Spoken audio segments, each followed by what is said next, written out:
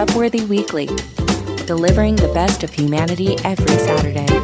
Here's your hosts, Allison Rosen and Todd Perry.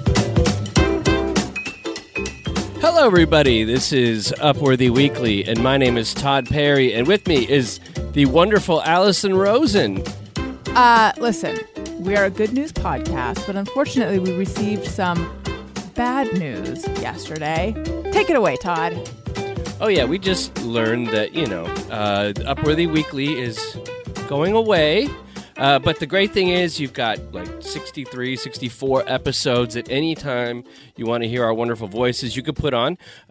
First of all, the people at Upworthy have been so awesome and so supportive of this show from the beginning. And I continue to work there after today's show.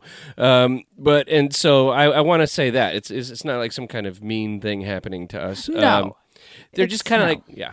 They're just kind of like, it's probably better to have me writing on what Upworthy's known for, these wonderful, uplifting articles, than me spending the day cutting up intros of Allison as Wednesday Addams. So, but... And to be fair, I don't know if this is telling too many tales out of school, but like, you were the one who came... You were like, I think I should do a podcast. I think we should do a podcast.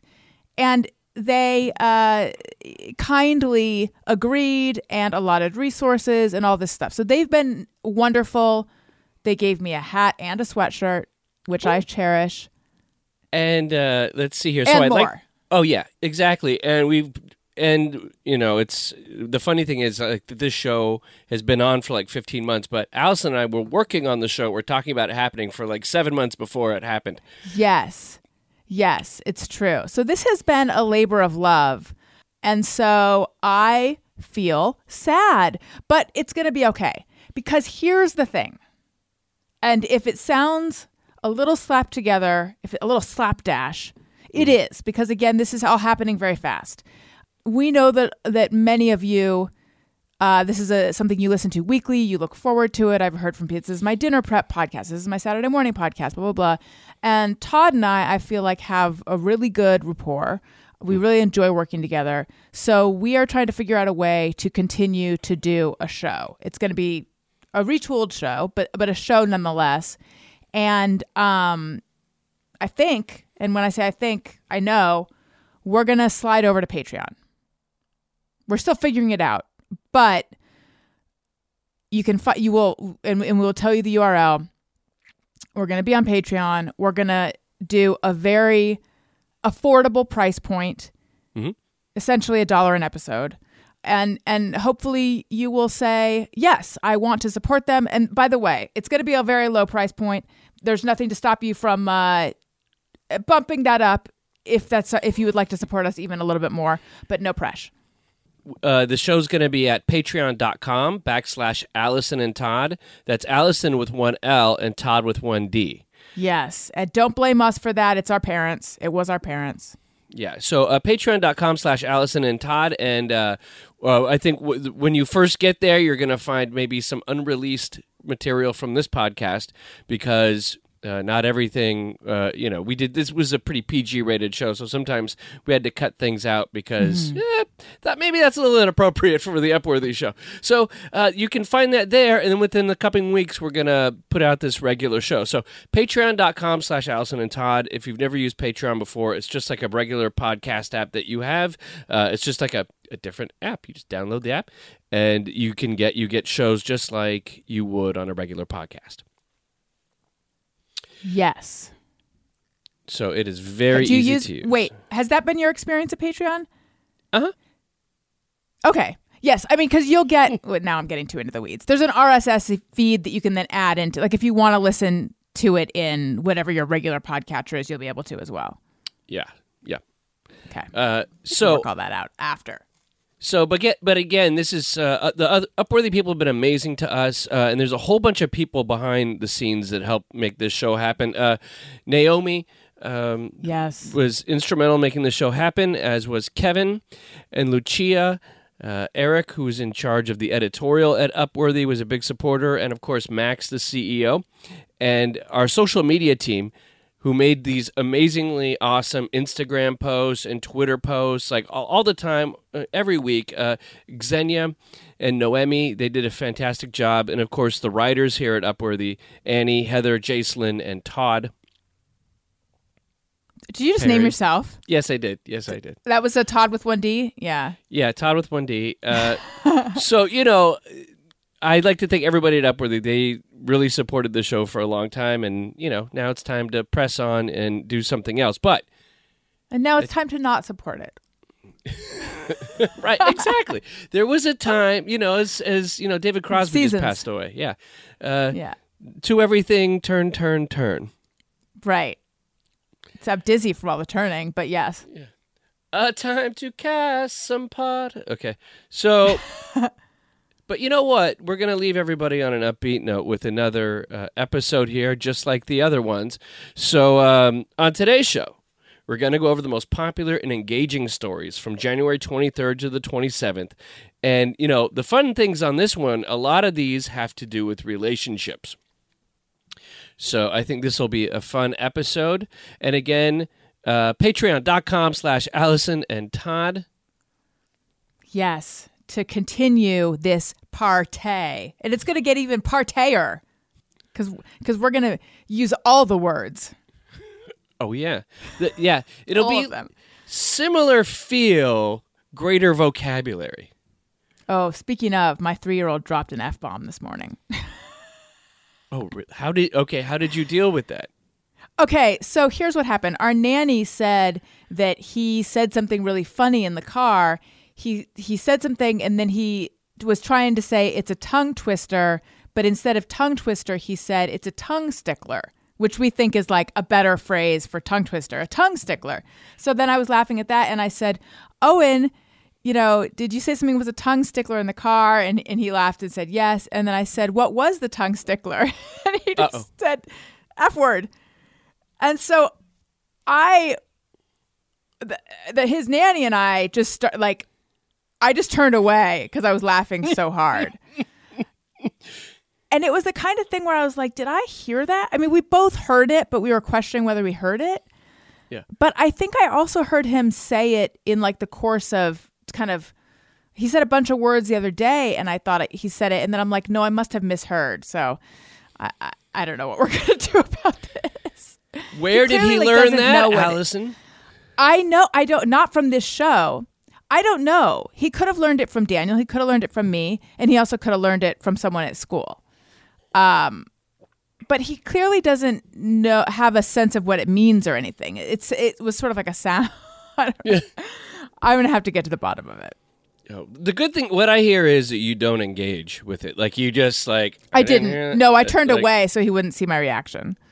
Yeah, you don't want to give him, a big laugh, and then he's going to, go for it. Keep doing it. My son hasn't really cursed, except for one time. We were driving down the street, and a Stater Brothers supermarket truck whooshed in front of us, and he was 3 years old, and he went, "Oh, S." And I was like, if you're gonna curse, getting cut off by a large grocery truck, it's the time, right? There's an appropriate time to use inappropriate language, and I think that was totally fine. I was like, it's kind of an adult word. We don't use that one. He was like, okay, but you see what just happened, I mean, good situational awareness, Declan. Yeah.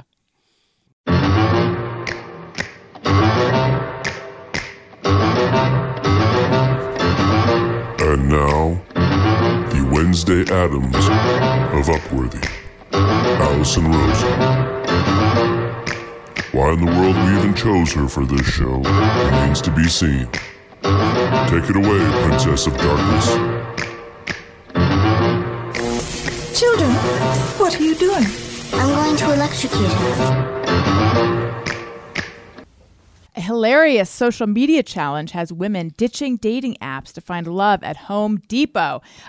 So 55% of women in a Pew Research poll said they believe dating is harder today than it was 10 years ago. Just a lot of frustration with all the online dating and the apps and the whatnots. And studies show that for people looking for a serious relationship, meeting in real life may actually be the better option. A study by Illinois State University sociology professor Susan Sprecher found that young people who first met face-to-face were 25% more likely to report feelings of closeness. There's another study that shows that people who first meet in real life are likely to last 4 times longer. Wow. So there is some science behind people's just frustration with all the online stuff. And lo and behold, according to a viral social media trend, Home Depot is where all the available honeys and hubbies, I don't like either of those words, is where all the available dudes, you just grimace, that's the appropriate response, where all the available dudes are. Do we have a clip? Ladies, no joke, Home Depot is where you go if you want to meet a man. I found at least 3 husbands. I mean, they had wives, but like, don't let that stop you. Okay, there's tons of clips like this on TikTok, and I imagine they're on Instagram and all the other social media apps as well. So there's women talking about the right time to go to Home Depot. Like, apparently a Friday evening is a good time to go because the married men are going to be out with their wives. Then there was another clip where there's someone who's like, if you're not finding, the available men at Home Depot, it's because you're going at the wrong time. You got to go right when they open, or you got to go when they're so like 5 a.m., which is it's an ungodly time to me personally. I know some people enjoy that time, or after, because her point was like, the dudes you want have jobs. So you got to go, so don't go when they should be at their jobs. You got to be strategic about it. And then there's another one where there's a woman who asks a Home Depot employee, like, which aisle are the available men at? So there you go. I mean, this is really blowing up. And, I think also this is a reaction to the women who are on dating apps, maybe, and they're dating guys who might be kind of flakier or non-committal. But a dude who's going to Home Depot and is like, I need to go get some grout and some 80 grit sandpaper. Like, this is going to be more of a down-home, maybe substantial man. And, maybe a hunky guy. Good point. A hunky guy that works with his hands, knows his way around a lumberyard. That's right. Not some hipster guy that you met that doesn't know how to change his own oil. Mm-hmm. That's a really interesting... Yeah. You don't either? No, I don't know how to change oil. But I have been to Home Depot, and I once set a record, I told my wife. I once went 5 times in the same day because I was like a house project, and I just kept messing it up, and I had to keep going back and buying the wrong thing. But I was like, what has happened to my life? I just made 5 trips to... You live at Home Depot. Yeah, I live at Home Depot now. But... yeah, so don't is your man, your husband, a Home Depot kind of guy, or yes, all of our money we're just giving to Home Depot. He goes there all the time, and it is never inexpensive. Like everything, there's this meme going around right now, which is like, sure, you could order Thai food, but did you also know you can spend 5 times as much to make food at home to make a dish at home that's not going to be as good or something like that. And so Daniel is very crafty and artistic, and anything he can, like, he made a fake fireplace for us and it looks so good. That being said, I suspect it cost more than it would have cost him buy we're not saving any money by all his projects. Everything there, it's every time he goes in and out, and it's just like cha-ching, cha-ching, cha-ching. Yeah, and maybe he's meeting women. I don't know what goes on there. Yeah, he's getting all these women who are sitting there flirting with him. Right. And he's just like standing around. They have that ladder that slides, and he kind of stands up there and sticks his bottom out a little bit. And present. I remember going there. The last time I went there, I said, never again, because I walked in and I started I don't know, maybe I was pregnant with Owen, but I started immediately sneezing. I was just like, there's too much sawdust and things that are making me, like, too much dust or sawdust. I don't know what it is. I couldn't stop sneezing. It was not air. Yes, I was pregnant listening to how cranky I was, listening to me talk about that. Because I was like, it was hot. I couldn't stop sneezing. But Daniel and Elliot were walking in front of me, and Daniel was holding Elliot's hand. And I was just taking in the view. And I was like, this is such chick bait right here. Right, yeah. A married man holding the hand of his... Elliot was probably 2 years old at that point. Like, with like a pencil behind his ear. Yeah. Yeah. I see the appeal.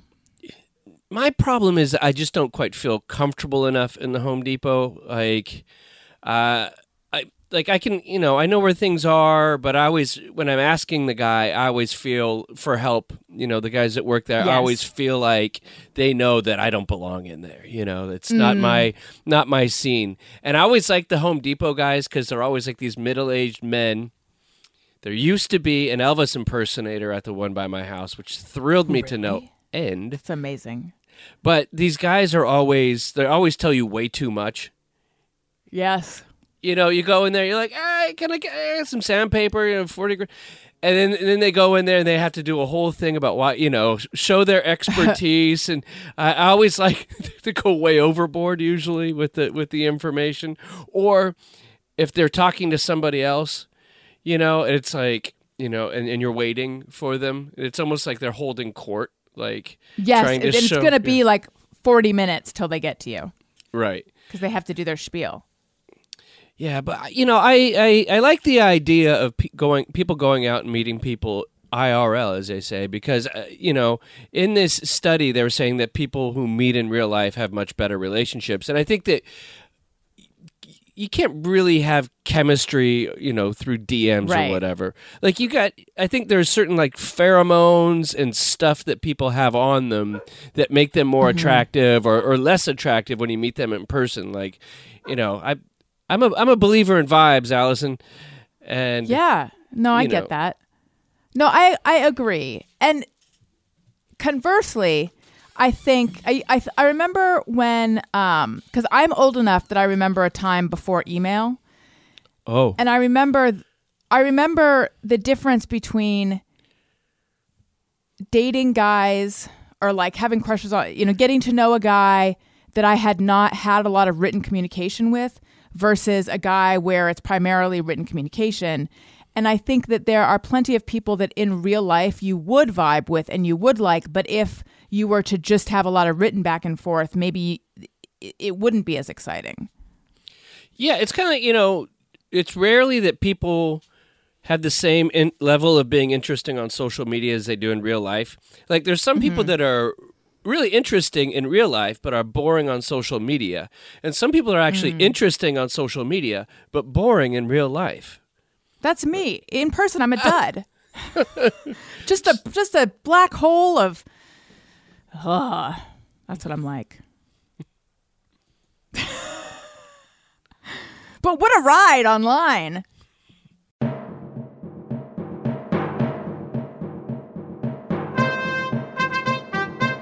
All hail Todd Petty, the king of good news.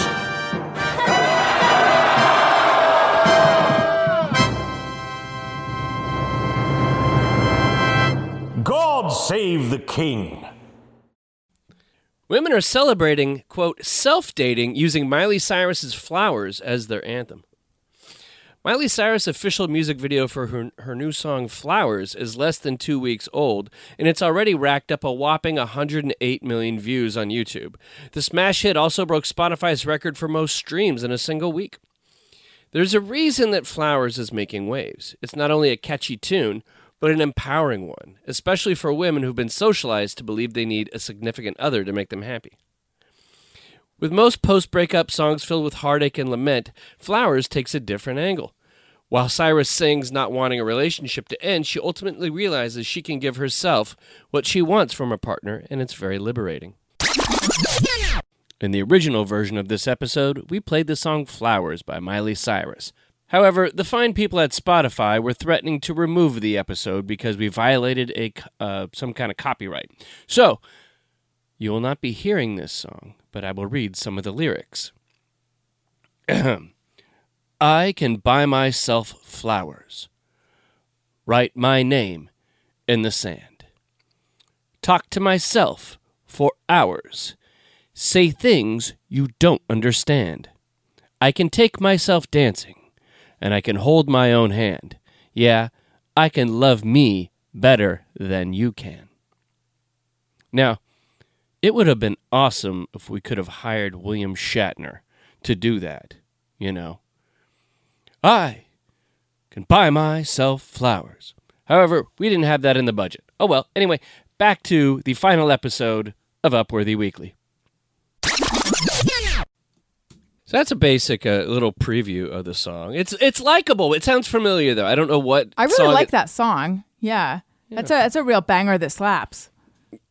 I feel like it's the kind of song that a lot of guys are going to have to hear when they break up with a girl, and then in the background they're playing that, and like all the girl and her girlfriends are like, "Hey, like you didn't need him, like you know, I will survive, or you should have put a ring on it." There's a lot of getting back at men songs, and this feels like one of them. So the women are using this song to put up like TikTok videos about how they are self-dating, and here's a gal describing what it means to self-date. So to date myself for a year, I basically just treated myself the way that I would treat a partner if I was in a relationship. So what this looks like is, first thing I did was commit to it. I dedicated myself to it, and I gave myself a commitment. I got off of all dating apps. I wasn't entertaining any men. I wasn't entertaining anybody in my DMs, anything like that. It literally was just me and myself. I took the time to really learn about myself. I asked myself really hard, deep questions that I would ask a partner. Stuff like, how do I act when I'm angry? Or if I'm sad, what's something that I would do to cheer me up? I gave my... So yeah, that's how you self-date. So, you know, let's say, Allison, you wanted to self-date, you'd be like, I'm going to take myself to a nice meal and sit down and dress up and do your hair and, you know, have some Thai food, whatever you do when you have a really French food, you know, sitting alone. Yeah. That sounds kind of depressing, though, sitting alone in a French restaurant having a beignet. Staring deeply into my own eyes in a mirror. Yes, I know. I really like this idea. I took time off from dating. I didn't make it as formal as this, but there was a point when I lived in New York. I don't know if you know that I lived in New York. I don't talk about it that often, but there was a point at which I was like, I need to remove myself from the dating scene because it's just a disaster after disaster, and I need to like work on myself and figure out what's going on because for some reason I am making terrible decisions over and over. So I just, I really pulled back, and it was a really good, happy time of my life because I didn't have any external person affecting my mood. Like it was really just me. So I actually would recommend this like for everyone, unless you're married. Yeah, I took a break from dating when I was single, but it was mostly unintentional. Yes. Right. They took a break from you. Yeah, the collective women of Earth took a break from me. You know, I think this is interesting because this kind of dovetails in the conversation we had last week, which was about you don't need anybody else to make you happy. Like we were talking about like life lessons that you'd tell a younger you or a younger person. But here's the thing. Here's where it doesn't line up, and that's the flowers thing. She can buy herself flowers, but flowers isn't about having the flowers, right? It's about the fact that somebody was being thoughtful, and it's about the fact that they went out of their way to get the flowers. Like, yeah, but you could go out of your way. Like maybe there's a florist that's near you. Don't go to that one. Go to one that's really inconvenient. You did it for you. My wife's favorite flowers are peonies. Or peonies. I still can't say it right. But I don't know how you say it either. But you can't get them in May. In May when it's her birthday. When are they in season? Not May. So that's all I know is I go in there and I go, you got in those peonies or Pekingese or whatever you got going on in here, and they and they go no who has them this time of year, and then I have to get a succulent. You know, so my wife never gets her needs met flower-wise right. from our relationship. And would it be possible for you to find out when they're in season and just buy some then, or is that a bridge too far? No, once I realize I can't get them and I forget that I can't get them, then I'm just Yeah. I'm off to the next thing, and I'm like, oh my god, I Right. don't want to. I hear what you're saying about how the thing with flowers is that is the gesture in it. However, there are people and I'm kind of with you, but there are people I follow online who are like, I can't imagine a life without fresh cut flowers. And I'm like, who are you? My whole life is a life without fresh cut flowers. But and they'll show pictures of like flowers that they bought for themselves in a vase or a vase if you're fancy. Next to a bullet journal and coffee or I don't know what. But I'm just saying, like, there's plenty of people who do buy themselves the flowers. Wow, so they've been self-dating already. In that regard, I don't think I've ever. My thing with flowers is that they just don't last very long. So I would buy myself a plant, maybe that has some flowers on it. Yeah, a plant you can kill by not watering it, right? Yeah, exactly. You know, I was thinking about the flowers thing and about how my wife is very particular about them, and I know a lot of women are particular about the types of flowers they like, right? And it's you have to. It shows like as a man that you have like the correct taste, that you understand them, and all that go into the flower buying. And then I think to myself, and so it's a no-win scenario, really. And then I got the flowers wrong once, and then my wife was telling me how terrible I was for it, and then I was like, okay, how about this? How about you go into Radio Shack? And I need some RCA phone tip jack cables, okay? And I need them to be they need to sound good, and I need blah blah blah blah blah. She would have no idea what to do, and that's like me going into the flower shop. Yeah. Did this argument help things? No. This position of yours? Yeah. No, it wasn't. It was a time for me to lead with the heart, not the head. Yes, look at you. How trained you are.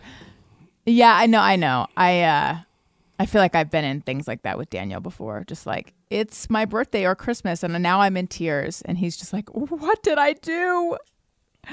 And I'm like, I don't know. I can't explain it. And I'm not going to, even if I could. I'm writing this down I'm not like that anymore. In a locked diary. And after I die, you will get all the secrets. Find out. Yeah. Here's what I've been holding this whole time. Exactly. Oh, I like that. I like the idea of somebody creating a list of grievances that they've been holding on to that they will not let go. Right. That grievances that will outlive them. Yeah, and it will be opened out upon their death. And not in the reading of the grievances. Yeah, just like with the will or whatever, it's the grievances. And also you have to make a point of these are the grievances I took to the grave. Yeah. I love it. That's healthy. That's good news. Yeah. Upworthy Weekly. This fire-breathing demon dog's adoption ad will leave you in stitches. He's a whole jerk. So, typically when dogs are up for adoption, when a rescue or a shelter is trying to place them, they really focus on the nice things about the dog. But what do you do when an adorable dog comes into your care and this dog is just a terror? This is what happened with the Nigeria SPCA? Is that Niagara? Not Nigeria. Yeah. Niagara SPCA. Wow. Wait, so real quick. Yes. That reminded me. I did a story for Upworthy about a Nigeria dog parade, whereas Nigeria was one place in the world where they don't treat dogs very nicely. And so it was the sweetest thing because there was all these Nigerian people saying, like, we need to love dogs and treat them well. Aww. And they had them all dressed up, and they had like a best in show kind of competition for Nigerian dogs. And I was like, this is heartwarming.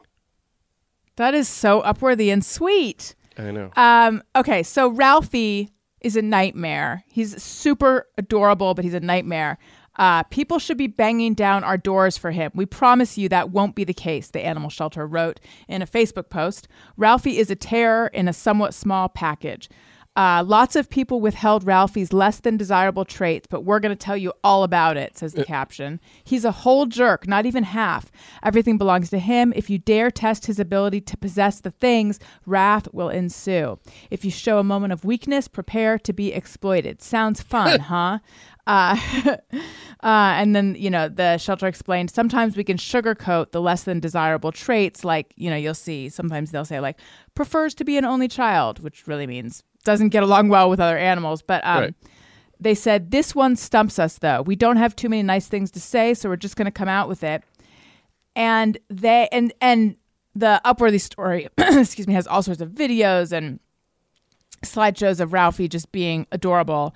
And so the shelter suspects that because he is so cute, no one ever really enforced boundaries with him, like you need to do with dogs. And so that's why he's just a real adorable nightmare.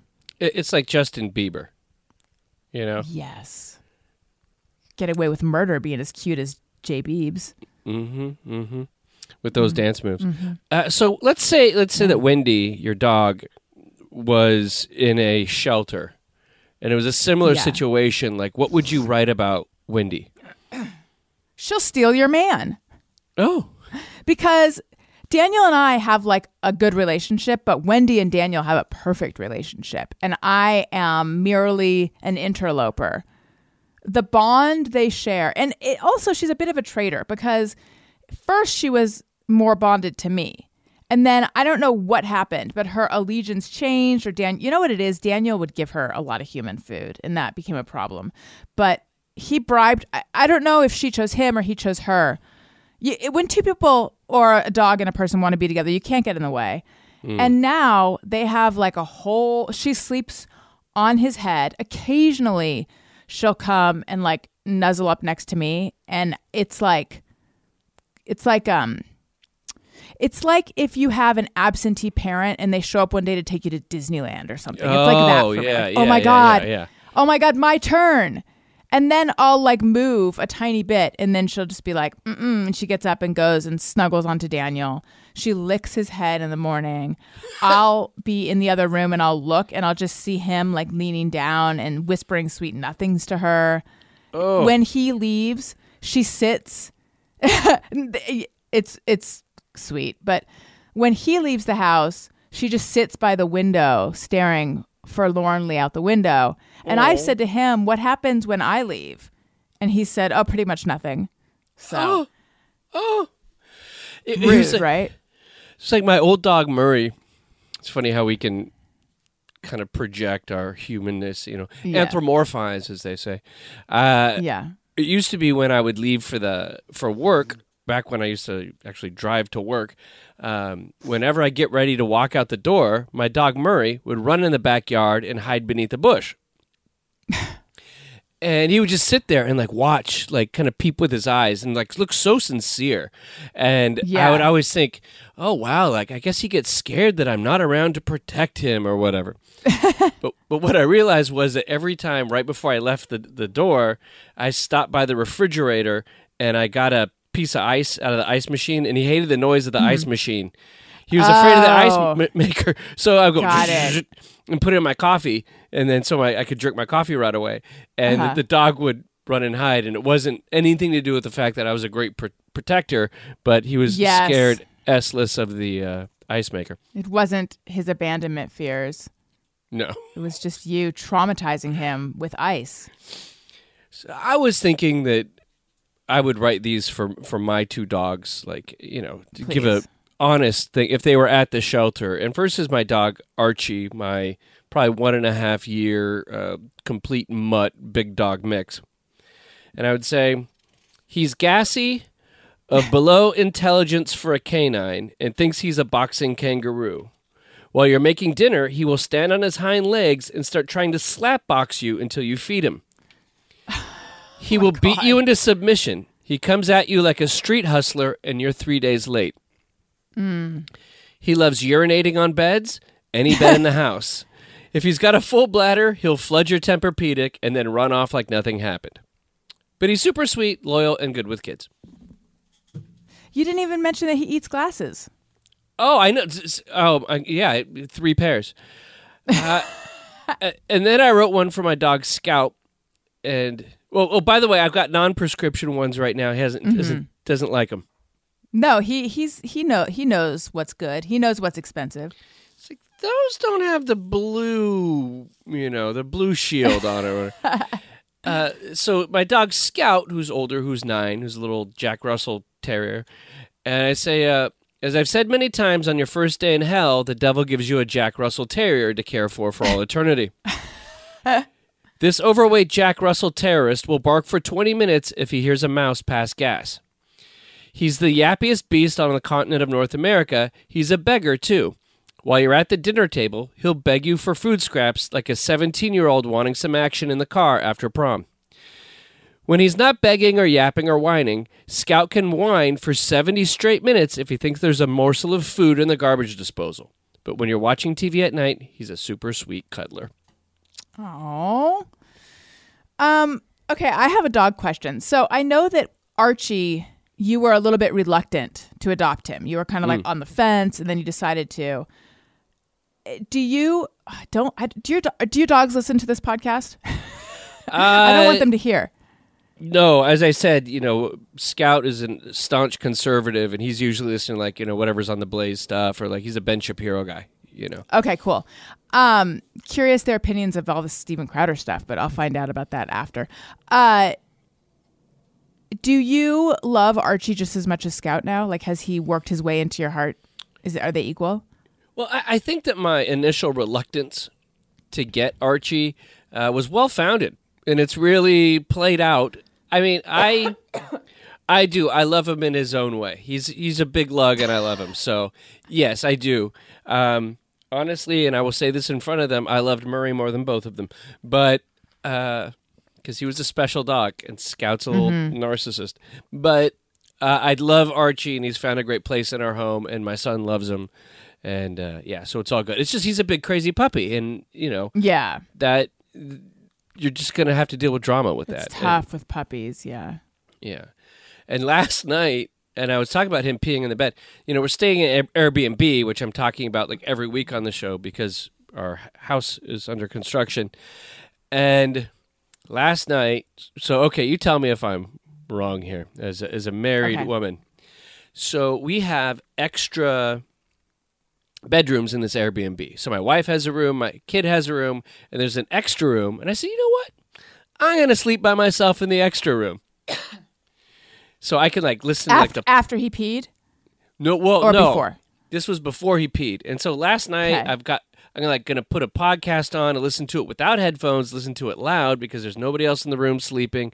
I was all excited, and I lay in the bed into a big puddle of wee. And I was like, no. Oh, terrible. So you tried to date yourself and it didn't work. I did. And I dated a big puddle of urine. But yeah. Now, am I bad that the moment there was an extra room, my wife and we both were like, hey, let's sleep in separate beds this week because we have the separate beds in the Airbnb. Is that a bad thing? No, I don't think it is. I mean, look, you get to a point in marriage where you're like, I would rather have a good night of sleep than snuggle with my beloved. And if there was an extra room that had a decent bed in it, I think Daniel and I would take advantage of that in our house because he snores. We go to bed at different times. Yeah. And his belief is I am such a light sleeper that even if he wasn't, yes, this is him. Yes, I snore. I merely move and it wakes you up, but that's your sleep cycle. And even if this is him saying this, even if I wasn't here, you would still do that. So I think he would opt to sleep in another room or have me sleep in another room just to test his theory. And to be fair to him, when I used to live alone, I did wake up a lot in the night too. So still though, I wouldn't mind if Mr. Log Sawer, that's probably a better way of saying it, if old Rip Van Winkle was in another room, and I love him. Well, not only is he a log sawer, seems like a gaslighter. Yes! That's total textbook gaslighting. You know what? It's not my snoring. It's the fact that you have a bad sleep cycle.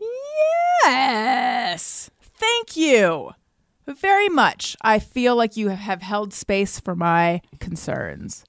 And then he made you doubt reality through his gaslighting, where you were like, well, maybe before I was married, maybe I woke up a lot at night. The thing is, I did, but it's now that I have kids, it's different. I sleep differently now that I have kids. I am tired more, and I will just sleep soundly if all wasn't in my ear. Upworthy Weekly. 2 couples move in together with their kids to create one big, loving polyfamily. Beautiful. Yeah. That's what they call themselves, the polyfamily, because they're polyamorous. And polyamory is a lifestyle where people have multiple romantic or sexual partners, and it's more prevalent in America than you think. So according to a study published in Frontiers in Psychology, 1 in 9 Americans have been in a polyamorous relationship. And here's the thing. 1 in 6 would like to try one. And they're all in Oregon. However popular the idea is, polyamory is misunderstood by a large swath of the public and is often seen as deviant.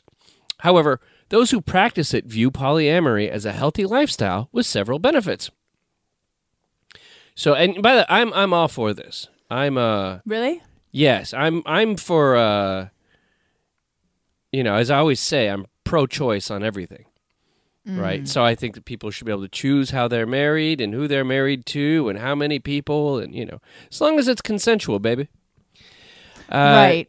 Okay. So these 2 gals, Taya and Elisa, they had and their husbands, they both said, let's spice up our relationship a bit. So they met this other couple and they started hanging out. And then, now here's the hard part. The one guy, Sean, who was married to Taya, one time they're driving back from these people's houses, and he had probably, I think, would be the most difficult conversation ever. He was like, I think I'm starting to fall for Alicia. And his wife said, you know what? I think I'm starting to fall for Tyler. So then it was like, okay, wow. And then they hadn't even thought of becoming poly. And then they just couldn't wait to see this other couple again. And so then they said, let's stop the commute. Let's just move it all under one roof, and we'll be a big polyfamily. But how did the Sean and what's her name know that the other couple was into them? They must have been feeling vibes. Yeah, I think like what you're into. Right? And I mean, wow. So yeah, then they create, and then the one couple had 2 kids, and they moved those kids in, and then here's the interesting part. So the couple, the wives have bedrooms, and the men just rotate in and out, right? And so they don't have their own dedicated bedrooms. The dudes don't. The dudes don't. They just and I'm sure at a certain point, it's like, where are my socks? Where's my watch? Right. Whose pants am I wearing? Right. Are these that's why you hope the other guy is maybe your size. Yeah. I mean, double the partners, double the wardrobe. Right. Yeah. And it's, hey, I like that shirt, bro. Oh, the denim one? Right. You want to borrow it? Thanks, man. Thanks. Yeah. I mean, just logistically, it seems difficult that they don't have their own bedrooms, but hey, whatever works. Yeah. They must have like a work shed or something. Yeah. Horses for courses, as they say. But so then the interesting thing is, so both women got pregnant, and they don't know who the daddy is. So going into this all, there's just one couple has 2 children. Right. And now there's 2 more babies on the way. Right. They had 2 babies. So both the women. So now one woman has had 3, and the other has had 1. And they don't know whose are whose. Now with the new ones. Yeah, the new babies. The post-poly family. Right. And they say it doesn't matter because we all love each other and we're all married. And they go, That's what they say. The kids might want to know. Yes. And they said, well, we'll come to that road when it's time. Right. So conceivably, they're all from one guy. Conceivably. No pun. No pun. Possibly. Like they're all just one guy. One guy's got like some real virile sperm here. Yeah, who knows? Or maybe right? not. Yeah, you don't know. I don't mean to be a real prude wet blanket, but I don't think that would work for me. No, you couldn't have two husbands? No, I don't think so. I mean, it's like if there weren't, I don't want to be judgmental. Maybe it's a great system, but something, and maybe I'm just traditional. Something about it is just making me go like, is this right for the kids? But maybe that's not, maybe that's too judgmental. Maybe, I don't know. I don't know why. I don't know. But wait, this is not legal though, is it? Or is it? No, I don't think it's legal for them to be officially married. I don't think You know what it is? If this foursome is really like makes it work and can stick to, I'm trying to think like, what is my hesitation over this kind of setup? And I think it's the idea that, or maybe I'm just justifying some kind of negative feeling I have about it, but it's like 4 people, that's a lot to make work. So there's even more chance of this family unit busting up than if it were just 2 people. But maybe that's not true. Yeah, well, you think about it, like, let's say, you and your husband, you and Daniel were married, and then you guys married another couple. And then... Sure, let's just say. Yeah, and then 2 years into it, you or Daniel are like, I'm not really feeling this anymore. I want to go back to how we were living. And then you're like, no, I love having 2 husbands. Right. Then there were 3. Oh, right. And then there's one guy, 2 female bedrooms, and he's running back and forth, and she's sleeping alone. It's like a French farce. He's so busy. Yeah, so busy. And so he's going to be like, I need another man. We got to go out. Yeah. Now, everything is this only heterosexual? Yes, this is only heterosexual. So the women aren't romantic and the men aren't romantic. But they consider themselves closely bonded, Yeah, well, sure. Do you feel like this situation could work for you?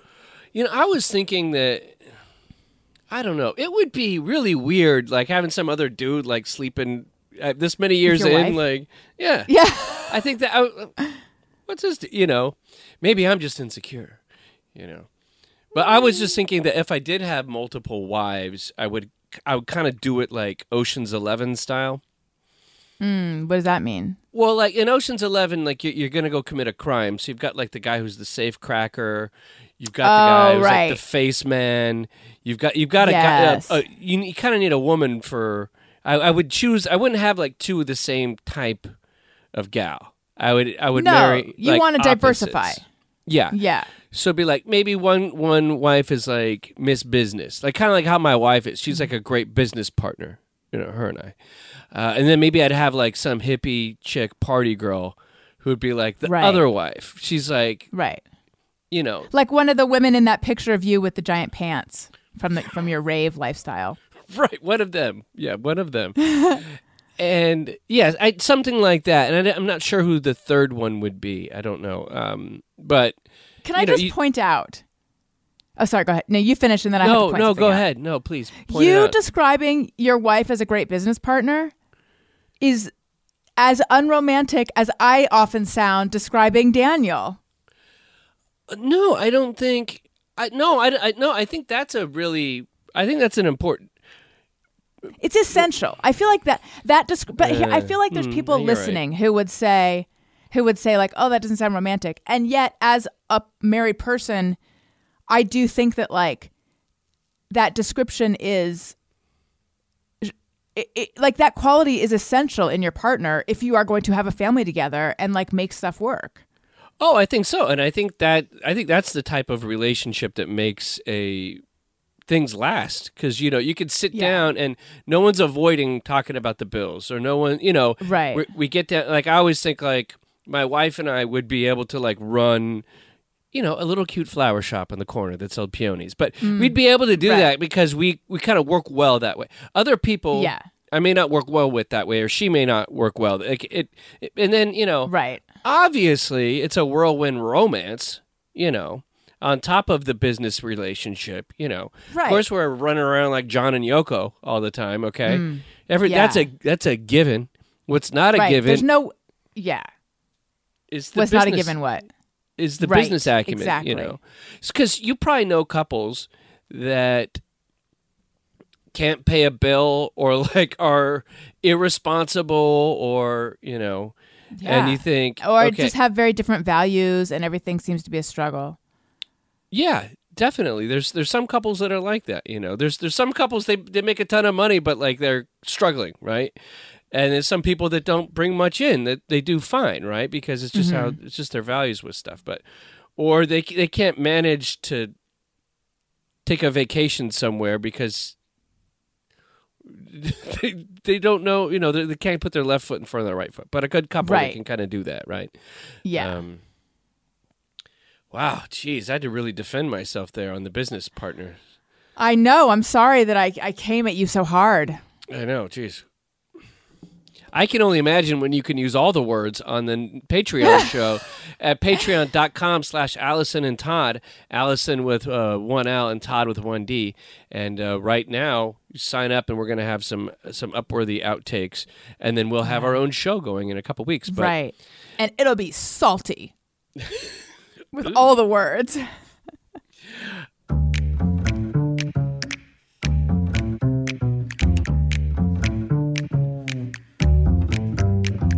It's time to rate your week.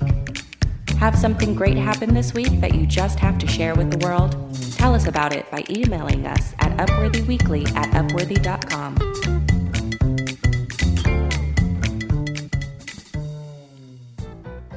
Allison, on a scale of 1 through 5, 1 being dating yourself, 5 being polyphamorous, how was your week? I mean, I'm going to give it like a 1.5 because we received quite a blow. And that is a bummer. Although, of course, I'm so thankful for all the weeks that we were able to have this show. That was like a gift that fell into our laps with a lot of work to get it there. But I don't mean to sound ungrateful, but at the same time, I'm sad. So, but it's not a total 1 because I went out last night and I saw 3 bands. Yeah. And it was so nice to go out and see music and be among people, which is something I really have not been doing these last few years. So that was nice. Yeah, you were like, oh, I'm going to Tony's thing. You left me a message yesterday. And I was like, yeah. Wait, I hear Allison in a car? Like, does she know where she's going? Is she like... No, I was in the passenger seat, so I did not. Oh, okay. I was like, does she have her night driving glasses on? You know, she's my night and my gloves. Yeah. Driving gloves. Yeah. Yes. Well, good. Are you a better person? Yes. And now let me figure out why. Oh yeah. I can just to let it all hang out. I was pretty sad when I found out the news about us, and then I took some time to like sit with myself and reframe, and and instead of and I was able to sort of like get to a place where I'm like, it's gonna be okay. It's okay. So I think that resilience, definite Atomic Habits. So strong. It was like you were dating yourself. You were dating yourself. I really was. I'm a survivor. Yeah. Todd, on a scale of 1 to 5, 1 being Ralphie, the dog who's a terror, and 5 being Murray. Oh. How was your week? I'm going to give it a 1.5 as well because... Oh, twins. Yeah, twinsies. Because obviously this is our last show, and so that was a bummer. But I would say that the good thing was that prevented it from being... I'm just ripping you off right now. I'm just stealing your whole act. No, that's fine. Last night at like 8:00 at night, my son, it was near time for bed or whatever, and he said to me, "Daddy, can we watch the Three Stooges?" And it was like my heart, like you know, what's the Morrissey song? And now my heart is full. I was so excited, and yeah, my heart grew like 20 times because my son wanted to watch like a 1930s like comedy thing, which I grew up watching the Three Stooges. I always thought, like, as a kid growing up now in the world of Netflix and Avengers and all those kids running around doing the mashed potato and the twist and everything, is he gonna like the old classic stuff? And you know what? Three guys slapping the crap out of each other is entertaining no matter what year you do it. Indeed. And are you a better person? Yes. I will say, again, okay, so yesterday, now this seems like a total first world problem, but please, I think you can agree with me. I think we're similar in this way. You know, I've been out of my house because I had a leak and I had mold and they're redoing my flooring. So these guys come in and are working on my house all week, putting in like new tile. And they're doing a wonderful job. They're totally sweet, really nice guys. And then they finish the job and the tile looks perfect. Just like I was so happy. And then they put the grout in and the grout is the wrong color. Oh, no. And what color is it? It was supposed to be gray to like match. It's like cement looking like tile. So gray, so you can't really see it. And when it dried, it looked like kind of white. And I was like, heavens. Oh God. Like, you know, I mean, there's a lot of money involved in this, right? Like, yeah. To not get it right, and then you have to look at it every day of your life. And a home's an investment. And part of me, I'm the kind of person that I hate people who complain. I hate complaining. Confrontation, not so great with, but I can kind of confront things a bit. But it's more just like, I don't like people who are picky. All those things, that's exactly not me. I hate being that person. But so, you know, the guy comes in, like the head guy is like, so how do you like everything? And I'm like, you know, here's the box, here's the color on the box, and here's the thing, and it doesn't match. So we have to make this right. You know, I was like, you guys put in great effort. So I thought that I was being nice about it, but also standing up for myself. Yes, good. In doing it, which made me highly uncomfortable. But after I went through it, I was like, I think I did the right thing, right? And I think so. Yeah, it's your house. What was his reaction? Kind of some pushback, and like, you know, they kind of dance around it, you know. But one of the construction guys, I was like, look, this is white. And he's like, oh, when it dries, it's all going to look white. And I said, oh, okay, you just admitted fault. You know, you admitted fault here. Because look at the box, it says gray. You know, and so whatever. It's, you know, tile problems. So wait. Not a big problem in the world, but the idea that I felt comfortable, you know. Yes, hey, that's good. This isn't right. We're going to have to fix this. You know, that was good for me. Wait, I have a question, though. Did they use the gray one, but when it dried white? So it's like a fault of the grout? No, it's the fault of, like, they used too much water in making the grout, so they diluted it, so they didn't have retain the color or whatever. So I see. That was yes. I think that's really good. There's things like that I will suck up and then be annoyed with for all the time, and it's so much better to just say something at the time. Yeah. Oh, totally. And then also, you know, it's not just that. It's like me looking at it every day, but then also knowing my wife's coming home every day going, that's not what we picked, you know. Right. So, and then we sit down and have a business meeting about it and figure it out. Good. But yeah, so that was my thing. I think I grew a little bit for that. Good for you.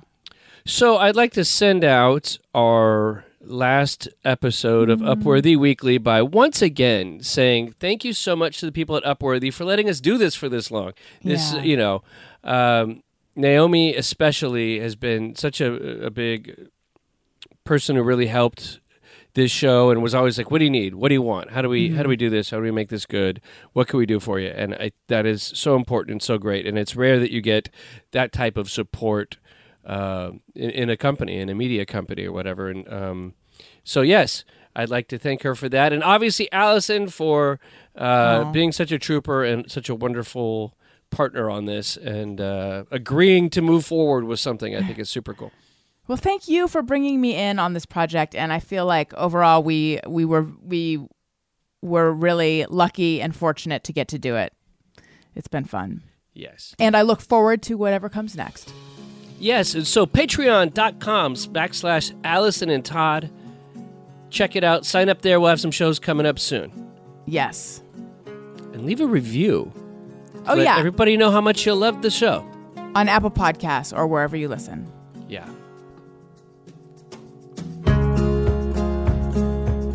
Upworthy Weekly was produced by Todd Perry. Follow Upworthy on all socials at Upworthy. Allison is on Twitter at Allison Rosen. And Todd at Todd A. Perry. That's Todd with 1 D. Questions, comments, or to tell us about your amazing week, email us at upworthyweekly@upworthy.com. I'm Marley Balin. Have a great week.